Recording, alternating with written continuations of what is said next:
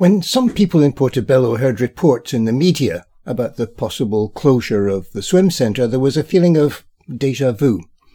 OK, you have to be of a certain age to remember the last campaign to save the swimming pool. But it was that which ignited the sense of community spirit, which not just saved the pool, but later saw off plans to run dozens of refuse trucks through historic parts of the town, and which ultimately led to the campaigns to save first Belfield and now the town hall. So will we have to take to the barricades once more? The initial news articles seemed quite specific.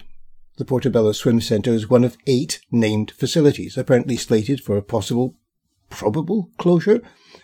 And in the way of social media, those reports spread far and fast. The response from Edinburgh Leisure talked of these as inaccurate reports. So when I met June Peebles, its CEO, I asked her to sort out the right from the wrong. What is accurate is that Edinburgh Leisure is facing significant financial challenges. That's public in terms of it was in a council report, so that information is accurate. The inaccuracies came from the reporting about 8 venues being closed. Now, I did share information with the Edinburgh Leisure Board in December about the financial challenges. Work is ongoing with the council in terms of how we address the financial challenges.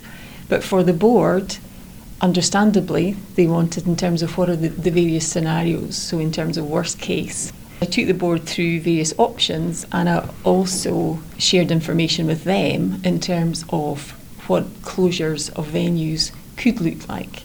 To save £1 million, Edinburgh Leisure would have to close all the pitch venues. £1 million equates to closing 6 wet and dry venues. £1 million equates to closing the RCP and Meadowbank. For the board, I'd also broken that down into venues. So these are fairly dramatic closures. Oh, absolutely. And that, for me, it was demonstrating to the board, but also the council, to say the funding gap that we're looking at is big, and actually it would decimate the services. And a lot of the financial challenges that we're facing have been driven by the increases in energy costs. So as compared to pre-COVID, our energy costs this year were up by £2 million.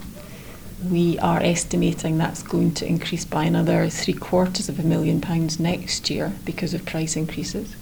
So there's almost £3 million in terms of additional costs. So in very simple terms, you could say the funding gap that we're looking at is because of energy. But it's still pretty scary. Oh, it is, absolutely. Nobody wants any venues to close. I certainly don't, the Edinburgh Leisure Board, I know the council don't, and likewise our customers. And all the time we're looking, where can we make savings, where can we be more efficient, but likewise, how can we get more people using the venues? But it's also supporting people. We have an active communities team that operate around 22 projects that we actually get external funding for. And these projects target people experiencing poverty, health inequalities, and we cannot meet the demand for these projects. We don't want to increase our prices to an extent that we're actually preventing people from accessing the services, either. So it's a balancing act. So I did prepare information from the board to actually say they wanted more sort of granular information. If we closed X venue, how much would that save? That information was leaked, but I was at pains to say it wasn't presented to the board for a decision. It was to give context to the financial challenges that we were facing. Now, I've been on this side of the microphone to know that there are, if you like, leaks and leaks. Yeah. In the sense that there are some leaks which are designed to test public opinion, just how strong the public opinion would be. Might that have been the case with whoever did the leaking? I really don't know. For me, it's not in anybody's interest. It's the distress that it's caused to the staff, because I've been very upfront with the staff in terms of the financial challenges that Edinburgh Leisure's facing. I also shared with them what £1 million equates to, so they know the sort of context and the scale of the challenges. But it was distressing for them to read in the paper, see in the media, venues were being, named. Well, certainly the moment that someone saw it, I think it was in Edinburgh Live, one local resident said, "Man the barricades," essentially. Which in some ways is fantastic in terms of, we appreciate the customers' support. And I know that councillors listen to their constituents that way, but it certainly wasn't, from my side, a managed leak. Because I'm dealing with the fallout in terms of Kerry spent significant time dealing with it. My concern was the impact it had on my colleagues and also customers. Just to explain, Kerry Teakle is the media manager for this particular area. Yes, for Edinburgh Leisure, yeah. So what happens now? Discussions are ongoing with the council. I keep them, council officials and councillors, up to date on the financial position. That's been talked at in council forums in relation to their own budget. Yes, that was what I was going to come to, because the City of Edinburgh Council is not exactly awash with cash. No, it's not. But they're no different from any other local authority. I've been very open. I do fear for public leisure services across the country. Already there's been closures in various leisure trusts and also other councils in Scotland and down south. I feel at a time where citizens' health and well-being is so important, and it has been damaged through COVID and cost of living crisis. See it demonstrated every day at work, both what I see and what I hear in terms of the positive impact physical activity makes on people, not only their physical health but their mental and social well-being.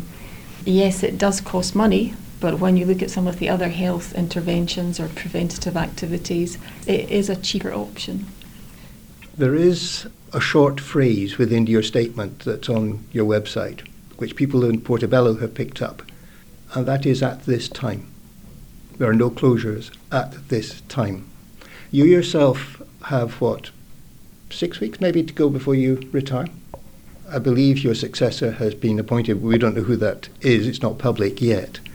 But that gives your successor the freedom to decide, well, the time is now. The last board meeting I have is the 26th of February, and at that board meeting, that's where we decide on the budget and pay award, etc.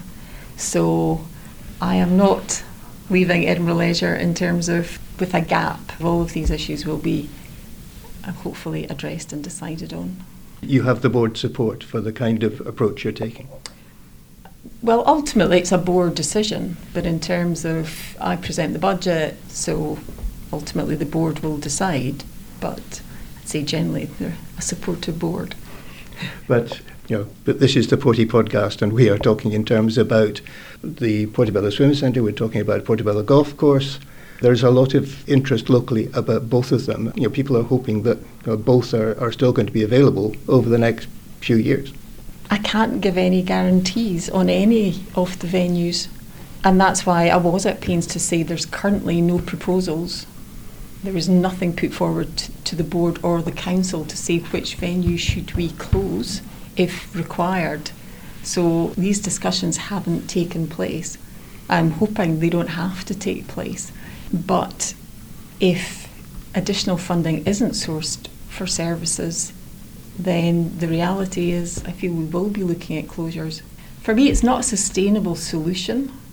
When you look at the funding challenges that we have, closing a venue might save £100,000. It's not a lot. And it's a one-off. It is. So I think that's why it's looking what's a more sort of sustainable solution. You've got an expression on your face which in television terms would actually speak a lot more than just the words you're using, but there's a frustration in you that you're leaving at a rather difficult time. I suppose my frustration comes from the support nationally for physical activity, and it's a personal view, some hard choices. But would I rather see money into elite sport or lots of people participating? And for me, I would rather have lots of people participating, and in terms of it's people's health and well-being. Don't want to get too political here, but in terms of nationally, I do get frustrated in terms of we know physical activity makes a huge difference in people's lives. Some of the feedback that I get from customers, I'll be sitting at my desk with tears in my eyes. So yes, that's my frustration. In terms of me leaving, I always say there's never a great time to leave. When things are going well, you don't want to go. When things are challenging, you don't want to go either. But ultimately, it's agent stage after 38 years. So, there's a great team in place. We've got great facilities. So I feel leaving it in good hands. As I was leaving, June mentioned one statistic I found quite disturbing. Edinburgh Leisure celebrates its 25th anniversary this year. Back in 1999, its core funding was £7 million. Today, in 2024, its core funding is still just £7 million. Had it kept up with inflation, it would have been around £16 million. As we mentioned in the interview, June retires at the end of next month. No doubt her successor is poring over the spreadsheets as you listen to this episode. I was left with the feeling that we really need to keep a watchful eye over decisions taken over the next few months before we can say with any confidence that the facilities here in Portobello, or indeed any of the others across the city, are safe. The articles predicting closures may have been premature, but tough decisions still have to be made. A lot of the problems, of course, stem from higher up the money tree. The government in Westminster has recently been accused of prioritising cars over walking, cycling and other forms of exercise and active travel. Here in Scotland, the Parliament is facing a fiscal black hole which it doesn't quite know how to fill, and as was mentioned in the interview, the City Council has money concerns of its own, so perhaps we're right in having that feeling of déjà vu. And that's it for another week. I'm sure you know how to get in touch if you have an idea which could make a future episode. Thanks again for listening. Bye for now.